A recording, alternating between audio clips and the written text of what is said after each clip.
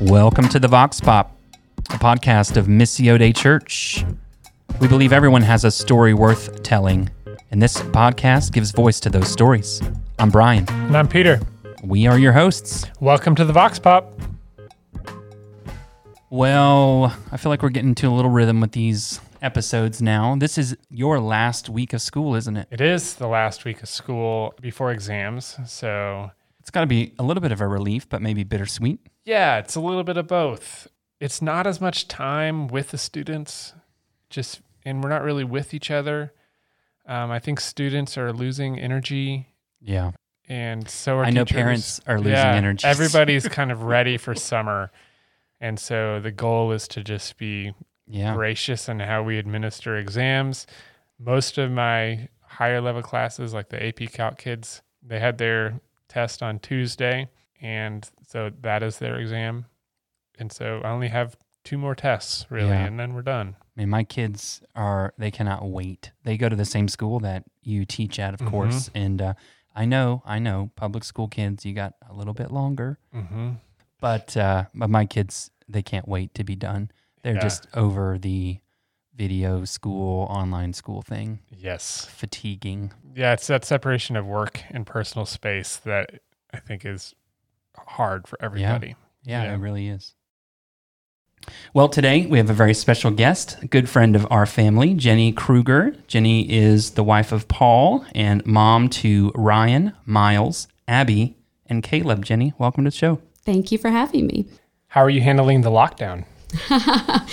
I was going to say that I was doing very well until week 8 hit. And I think for everyone that I talked to, week 8 was a hard week where we were over it. But week 9 is going better. We're getting back into a new groove again, and our attitudes have been adjusted. And so we're doing pretty well. What made it difficult? Was it like the permanence of it? It feels... I think it was the fact that summer was coming, and all of a sudden we realized that summer was not going to be our typical summer. Right. Yeah. We had mourned the spring already and adjusted to that, and then a new wave of cancellations, and still a lot of uncertainty hit all of us hard. Yeah.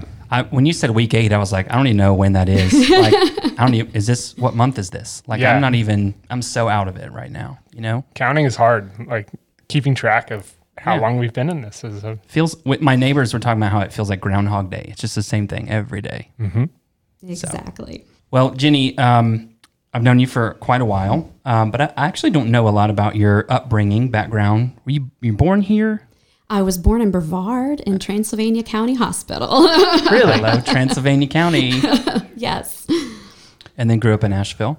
Actually, I spent the first 13 years in Brevard and attended school there through 6th grade, and then we moved to Asheville, and I finished out school here through high school. Oh, yeah. I have a heart for Brevard.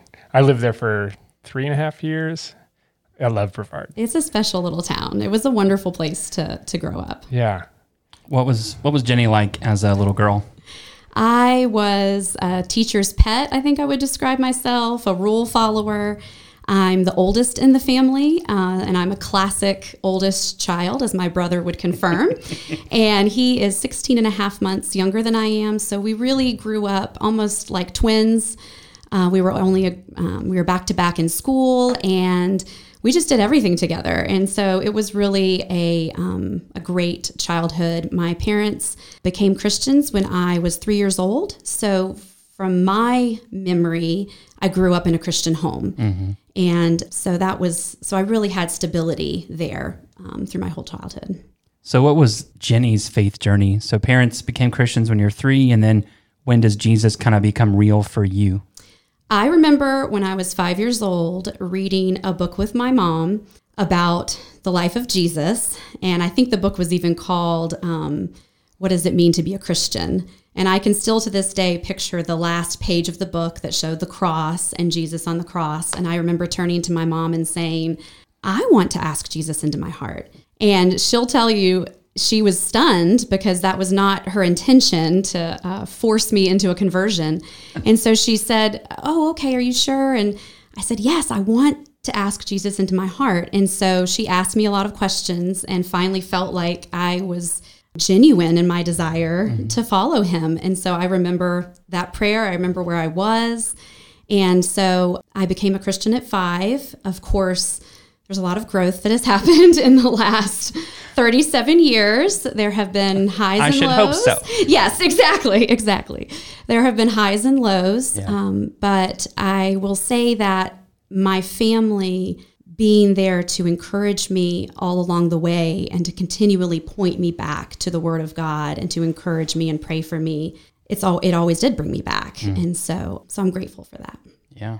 Who are some of the major influencers of your life when you were young and maybe growing up? You'll hear me say a lot about my mom today, and she really was and continues to be the major influence in my life. When she became a Christian in her 30s, she was on fire, and I can still remember her spending hours every day in the Word. I would walk by her bedroom door. She'd be sitting in bed with books spread out all around her, taking notes, reading commentaries, memorizing the Word, praying for people. She has stacks and stacks of prayer notebooks from over the years where she records what she's prayed for, when the prayer is answered. She has verses that she picks for special people in her life at the beginning of every year. So watching her live it out and to see her constantly model the power of prayer was probably the biggest influence in my life. And I think also God has really used my close friendships in my 30s and somewhat in my 20s. He has really brought some women into my life who also love the Lord and who are willing to walk through hard times with me and are willing to entertain those tough questions that come up, and they aren't afraid to have those hard conversations.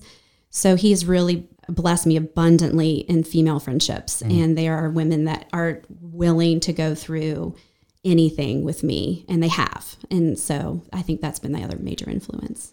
I think that's a theme of friendship has been coming up in these discussions, and I'm thinking about Ruth and Naomi and like how transformative friendship is. I think that's one of the ways God transforms us is through our friends. Well, and it's just a reiteration that we're not made to do this life alone. You know, I mean, that God designed us for those kind of friendships, relationships, for community. And so many people, for whatever reason, are afraid to jump into community or, you know, feel like if somebody really knew them, they wouldn't accept them or that kind of thing. And just to hear those stories over and over again that, you know, being in real significant relationships is life transforming. It's really good. Absolutely. And I think for me, the reason it happened more in my late 20s and 30s is I learned to be vulnerable. That is really hard for me because I am a perfectionist and I'm a people pleaser. And so it's hard for me to open up and say, I need help or I'm struggling in this area. So it took me until later in my life to realize that when we're vulnerable, that builds connections with other people, and then they can be vulnerable with you. How did the Lord teach you vulnerability? I mean, it's not like you woke up one day and were like, you know what, I think I'll be vulnerable. That's very true. It was hard earned. It was through a lot of trials in my life. I think it started when I had my first child. When Ryan was born, we were thrilled to become parents. And I thought, well, I've got this down. I had taught for 8 years. I had read all the books. I had seen friends go through it before me. And he gave us a colicky baby who cried all the time and who I couldn't help. And so that began a series of events in my life, some of them connected to parenting, but also just other outside events that happened that required me to say, I don't know what I'm doing. I need help. I'm struggling. Today was a hard day. And those statements never came easily to me. And they have started to roll off the tongue. The more you practice them, the more you ask people for help and tell them the truth about what's going on, the easier it gets. And I've needed that. And I've been so grateful that I'm quicker now to say, you know what? I am struggling. Yeah. Wow. Did you go to college? Did you study something in the school? I did. I went to Hillsdale College in Michigan. Yeah. It is a small conservative school, and I majored in early childhood education and elementary education. Okay. Was the goal immediately to be an elementary school teacher?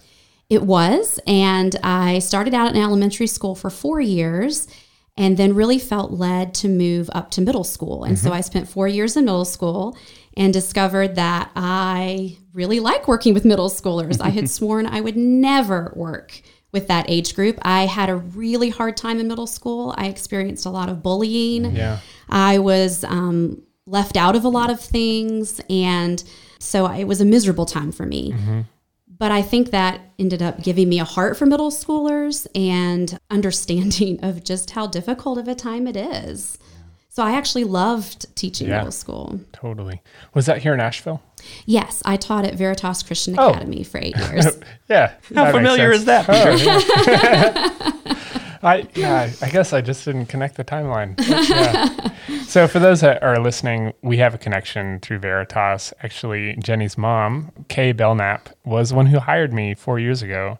So yeah, she's had a tremendous impact, many aspects of our community here. Absolutely. And that's how I met Christina Robbins then eventually Brian. And that's how we ended up at Missio. Yeah. Gosh, that was probably, I don't even know. I mean, Christina's been there since 2003. So you guys met a while ago, we'll just say. Absolutely. We've been through a lot together. And I'm grateful. I wanted to circle back to, I know you and Paul met in high school, and I think both went to Hillsdale, right? We did not both go to Hillsdale. We met at Carolina Day School, where I ended up graduating, and we started dating at 16. And I went to Hillsdale College in Michigan, and he went to Alma College. That's right. Also in Michigan. So we knew we wanted to be close, but we didn't want to go to the same college. We thought it might be a little distracting. And so we were about 2.5 hours apart, and we would get together every couple of weeks. Yeah. And so when were you married?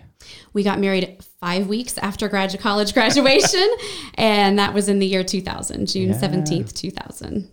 And you guys, I'm trying to remember when you came to Missio. It's been a little bit. We've been at Missio for 7.5 years because I was pregnant with Abby when we came, and she was born not long after we came here. So we came here looking for a smaller community, especially for our children.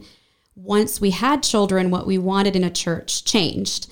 And we realized that we wanted people who knew their names, who remembered them when they were little and knew how they had grown. And we wanted familiarity when we dropped them off in the, for their Sunday school classes. And so we brought them here to visit, and they absolutely loved it. And we did too. And they immediately felt safe and welcome. And we did as well. And so we were here to stay. It's always, it's strange for me. I don't know. When friends come to visit, because you're like, man, if they don't like it, is that a reflection on me? But it's been such a joy to have not only you guys, but several other friends who've become really active members here. And of course, you guys are community group leaders and that as well. It's been just a joy to watch that. So moving back into high school, do you remember, Paul, what sparked your relationship early on? It's a funny story because our spring break of our sophomore year, we went on a class trip to France and Spain, and we happened to get placed next to each other on one of the flights. And I didn't really know him that well, even though our class wasn't that big. We just hadn't connected. And so we talked that entire flight. And I think it was the flight between France and Spain, but he may correct me on that. And so we talked and talked and talked. And just at the end of the flight, I remember looking at him and thinking, I really enjoyed that conversation. And we seemed to like a lot of the same things. And so we spent a lot of time together during that trip. And by the end of the trip, he asked me to go out with him, which is what we did in 1994. Right. And so that's when we started dating, and we dated all through high school and college without breaking up, and then got married after. That's amazing. So you liked video games as a kid too? That is and was the thing that we do not have in common. But Paul is thrilled that our kids are now really into video games. So they talk video games a lot. What do you admire most about Paul? I am so grateful for his steady presence and his clear thinking. He is never overly high, overly low. He remains very much the same through all circumstances. And he is also very good at helping me to take things that I'm overwhelmed with and break them down and think about how to approach them, whether or not it's even something to be upset about at all. And we really complement each other well. We also work together very well during times of stress. So, for example, when we had a colicky baby, that was some of our best times as a married couple. I know a lot of people, it can drive them apart, but for us, we really came together as a team, really shared responsibilities well, and we're able to laugh together and appreciate the difficulty of it, but also have fun with each other during it. And we're generally very good at that. So I want to maybe switch gears a little bit here. So as you think about, your adulthood, what have maybe been some of the most transformative events that you've experienced so far? The most transformative occurred on November 5th of 2017. It was a beautiful Sunday afternoon, just perfect fall afternoon, and we were home as a family, and the phone rang, and it was a family friend, and she said, "Your parents' house is on fire." Wow. And my first thought was something like a kitchen fire. I thought, okay, maybe, my mom was cooking something and there was something caught on fire. So I immediately jumped in the car and started driving to my parents' house. They lived 10 minutes away. And while I was driving, I called the family friend back, and her husband was a captain in the fire department, and he had heard my parents' address come across the scanner and recognized it. And she and her husband had rushed straight to my parents' home. So as I was talking to her on the phone while I drove to my parents' house, I said, "Is my mom out of the house?" And she said, "Yes." And I said, "What about my dad?" And she said, "No." And at that moment, I realized maybe it was more than a kitchen fire, but I still thought my parents' house is big, and there are places where maybe he just hadn't gotten out or they hadn't found him yet. But as I went to turn into my parents' neighborhood, I saw a news truck in front of the car and realized I was following our local news network into the neighborhood. And when I arrived, there were at least 10 fire trucks, an ambulance, just chaos in the neighborhood. And as I ran towards my parents' house, I saw that the fire was pouring out of my dad's office window where he spent most of his time. And so when I ran into my mom in the street, and of course we were hugging and crying, we knew at that moment that it was unlikely that my dad had survived whatever had happened. And at that point, we had no idea what had happened. That afternoon, within minutes, we knew that God was with us. When I think about the dozens of people that he put into place to help us that day, it's mind-boggling to me because it shows how much he loves and cares for every single detail. Everyone was home. Everyone was home. Dozens and dozens of people, friends, family, were all at home on this beautiful Sunday afternoon. And they were able to drop everything and come and help us immediately because they were all home. And that was the first thing that jumped out at me, was the fact that every person I called answered immediately and was able to come immediately. My brother and his wife in Atlanta were home. The neighbors across the street were home, and they saw the fire start in the garage and ran and called 911 and ran across the street and got my mom out of the house and saved her life. There's no doubt about that. And all of her neighbors were home. All of them came out into the street immediately and were taking her puppies for her and bringing us water and chairs and blankets. One of the most meaningful things that the neighbors did is they formed a shield to shield us from the media because the media wanted to get us on camera. And they knew that that was not right, that this was not something for public consumption. And they said to us, there is absolutely no way that they will get you on camera. We will ensure that. They moved us behind a truck so that we were further shielded from scrutiny. And that allowed us to cry openly and to comfort one another, to talk to friends as they arrived. And we knew that we were protected. And we knew that anything we asked them to do, they would do. Our friend who was a captain in the department that I mentioned earlier, he was there to walk us through what was going on and to explain why they couldn't get to my dad and why the fire was so hard to fight and what the firefighters were trying to do. Those are things that we wouldn't have understood, having never been through anything like this before. Sure. But he was a mediator between us and the fire department, step by step by step. And he is the one that came and told us that they had found my dad, and he made the identification for us. And having a close family friend deliver that news to you, that is also a gift in the midst of incredible trauma, because you're immediately surrounded by that love, and you know that that person is hurting along with you. This isn't just a typical day of work. Right. And to have him say, I will not leave your dad. I know you can't be with him right now, but I can be with him, and I will be with him until the very last moment, and I will make sure that he is treated with respect. I can't imagine anything that could bring a family greater comfort in that moment. It's amazing how God is a very detailed God. Mm-hmm. Because when we called some of my mom's closest friends, Gary and Margot, they rushed to the scene and were comforting us and sitting with us as we waited outside the house, really unsure what to do next. What do you do now? My mom doesn't have a place to live, and my dad is there inside the house, and we just didn't really know what to do. And Margot looked at us and said, come to my house. She said, today I made a huge roast chicken. I've made a huge meal.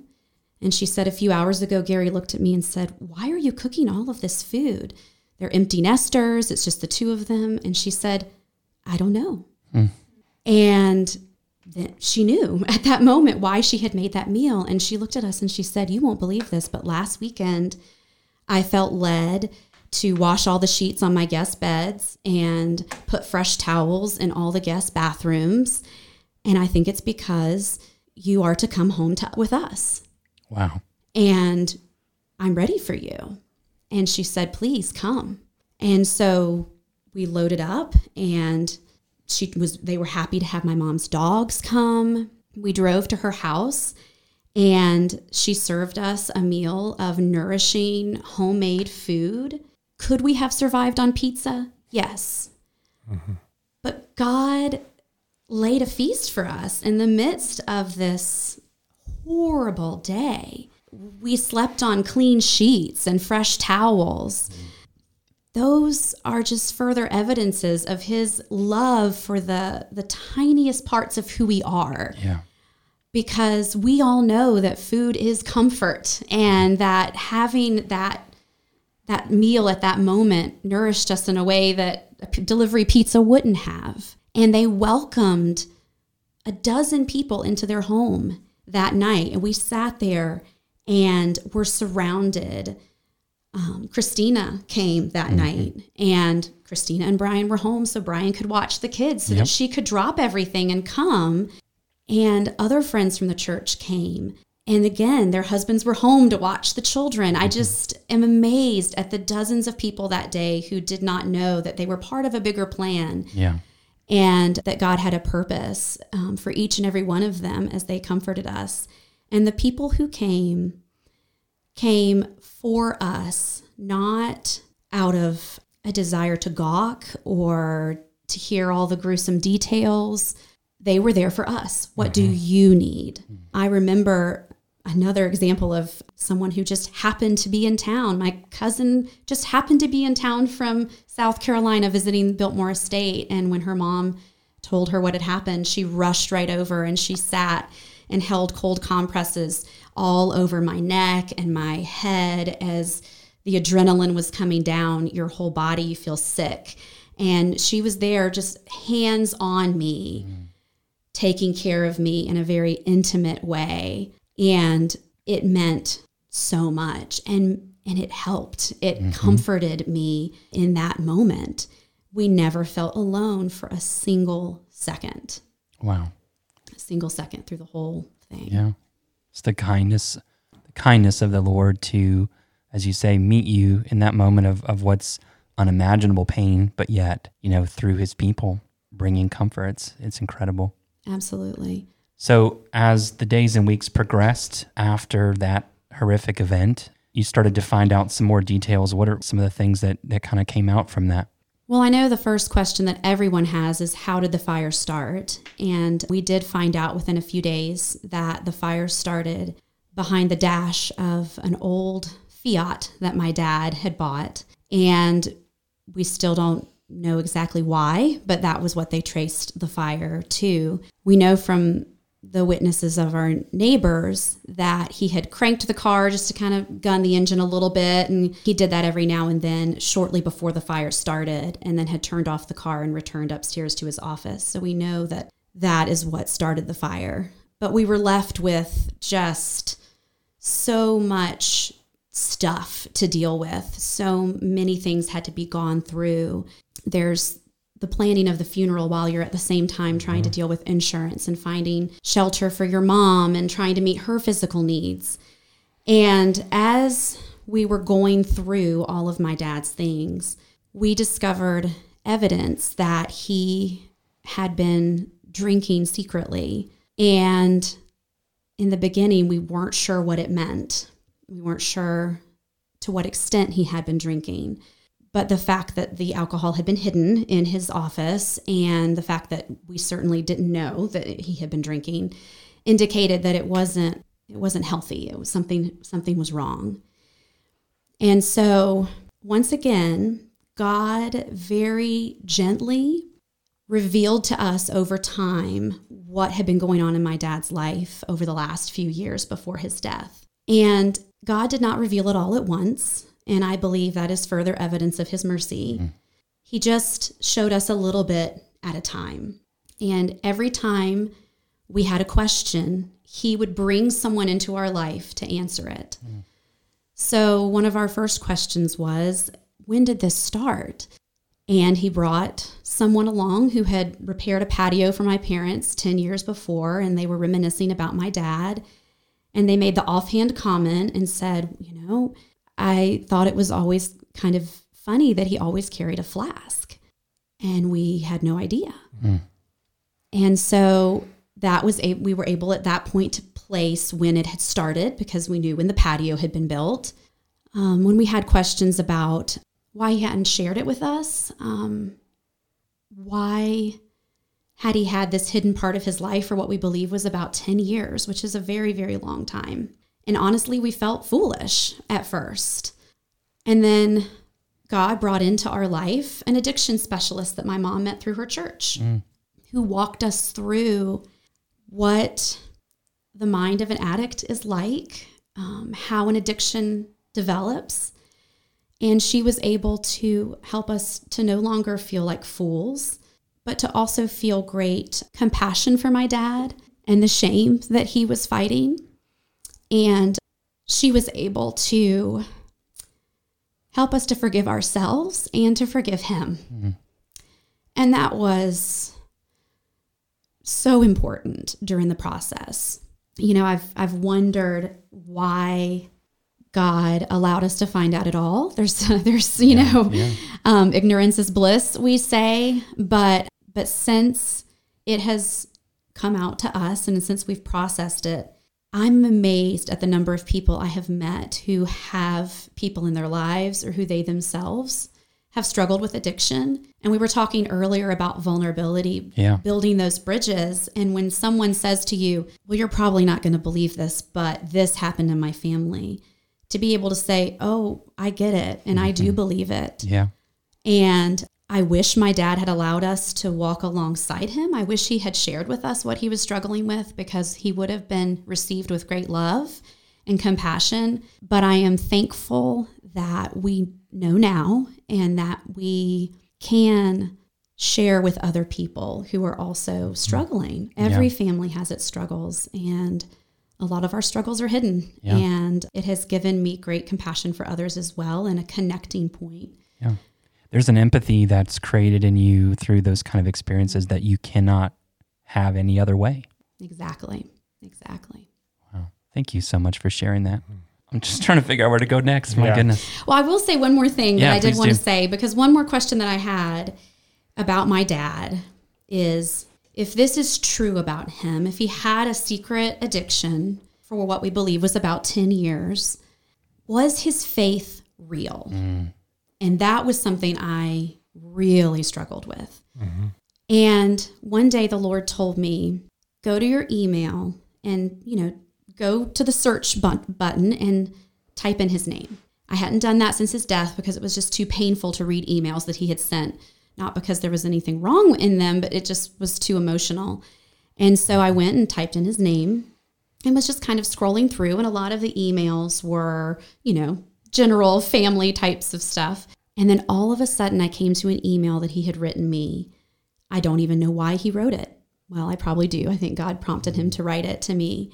And it was about a 4 or 5 paragraph email where he outlined his journey to salvation, his walk with the Lord since salvation. He's had the line, though I struggle every day, I know the Lord loves me.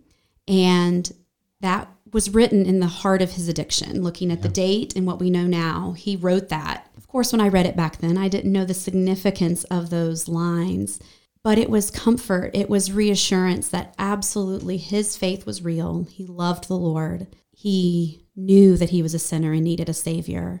And he was struggling with an addiction, and he was trying to do it alone. And that's so important, because addiction or struggle in those ways is not opposed to faith, right? They go together. And that clinging to Jesus, even in the midst of, is, that had to be overwhelming and encouraging.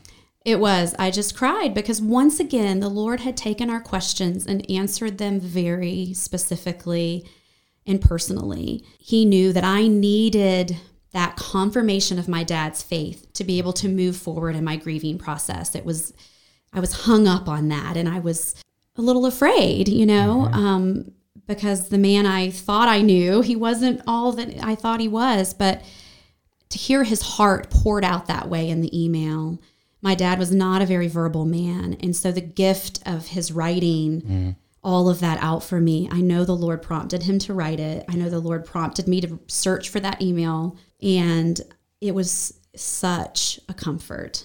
Mm-hmm. It really helped me heal in a very specific way. Yeah. What a gift that was from the Lord. This conversation is just reminding me of the church can be a place where we meet each other in our brokenness, and we bring what we have, and we say, hey, this is who I am. And I think we find healing there. We find that there's no condemnation in the face of Christ, and that we can just sit with each other and find healing and life with each other and with him. Well, as you think about the time since then, where are you sensing that God is growing you and stretching you these days? I feel like God right now is showing me that it is time to share what we've been through. This was a huge step for me. This is the first time I've talked openly about my dad's alcoholism, because I needed to work through it first. Mm-hmm.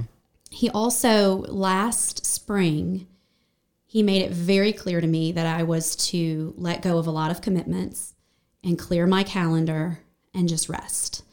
Physical rest, emotional rest, that it was a gift that he was offering to me. And I could keep going and going and going as the world expects us to do, or I could take the time to recover from what we have experienced. And so I did that. I obeyed, and I dropped a lot of obligations, and that was hard for me to do. I've said before, I'm that people pleaser. Yeah. I'm a doer. I feel a lot of that false guilt that I am supposed to be doing more. But he gave me the gift of rest. And so I believe that has been the lesson for the past year, is that it is okay to say no. it is okay to sleep. It is okay to meet with a counselor and take that time and spend that money to work through what we've gone through in a healthy way. And even the money for a counselor is something I would have felt guilty about. Mm-hmm. But he spoke to me clearly. No, this is my gift to you. Yeah. Take it. And so I know that he will call me back into various areas of service as we move forward. But I do feel that this last year has been a year of rest. That's an incredible gift. This is actually my favorite question, and I love asking it because I think it succinctly captures an angle of the gospel that I love. But how do you think that God uses your specific weaknesses? Oh boy, I don't like that question. We differ a lot. I'm going to be very honest. I have lived my life with the goal of outwardly being viewed as consistently as possible. Mm-hmm. I want my behavior to be consistent. I want everyone to feel like I'm dependable 100% of the time. Mm-hmm. And I think that the gift of this weakness is that I have learned the hard way, as I was just saying, that I needed to relax. Yeah. I need to say no. And I'm able to pass that along to my children. Mm-hmm. I have been honest with them in a way that is age appropriate and said to them, my brain is tired and I need to rest it. Or I'm having a hard day today. I'm really missing my dad. And that's why I'm crying right now. Those are phrases that I would not have said before. I would not have shed tears in front of my children before as readily as I have through this. I would have probably hidden it and tried to keep that front intact. And this has forced me to let it down and to say, I am having a hard day and I'm crying because I miss my dad. And that's okay for me to cry. That's right. And to tell my children, it's okay for you to miss your granddaddy today and to have a hard day because you're missing him. Yeah, absolutely. Because I do that. And so I hope that that will help them perhaps not face some of the same learning curves that I have. And I also think that it allows people, as I've said before, when you're willing to say and cry in front of other people, then they're willing to cry in front of you. And so I hope it's made me a better friend in the end. Mm-hmm. What are the ways that you relax best? I love reading. That is one of my favorite ways to escape. I also love walking our dog, Cooper, our golden doodle.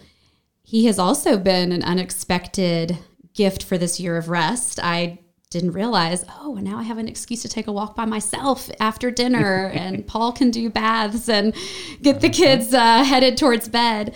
So that has brought me so much joy to walk the dog and just pray as I walk. I don't listen to podcasts or music or anything. And I just walk and pray, and it's been wonderful.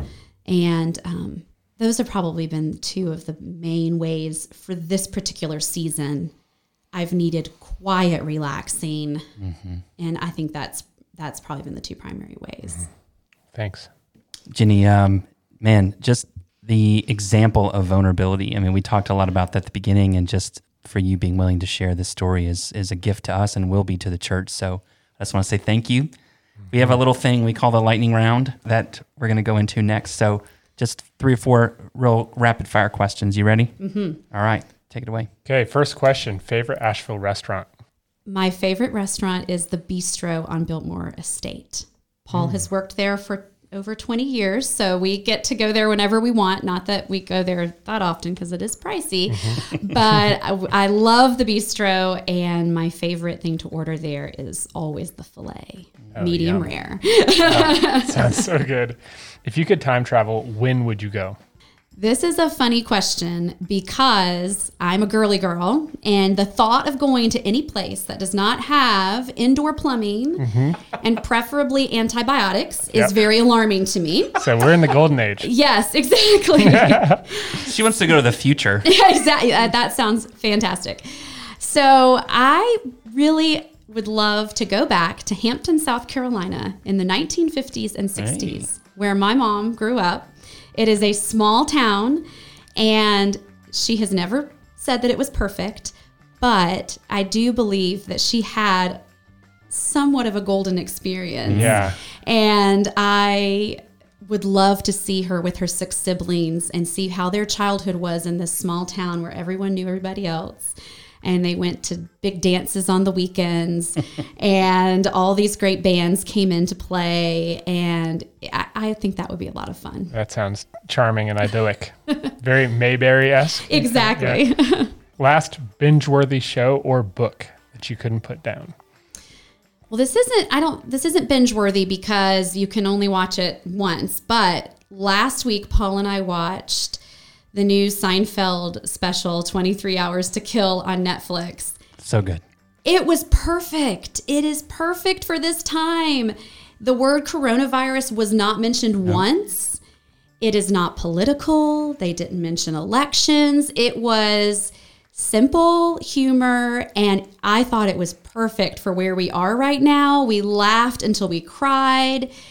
It's Seinfeld. I mean, that's what he does best. And that's what I think we all need right now is just humor over simple things. Yeah. Just plain funny. Exactly. All right.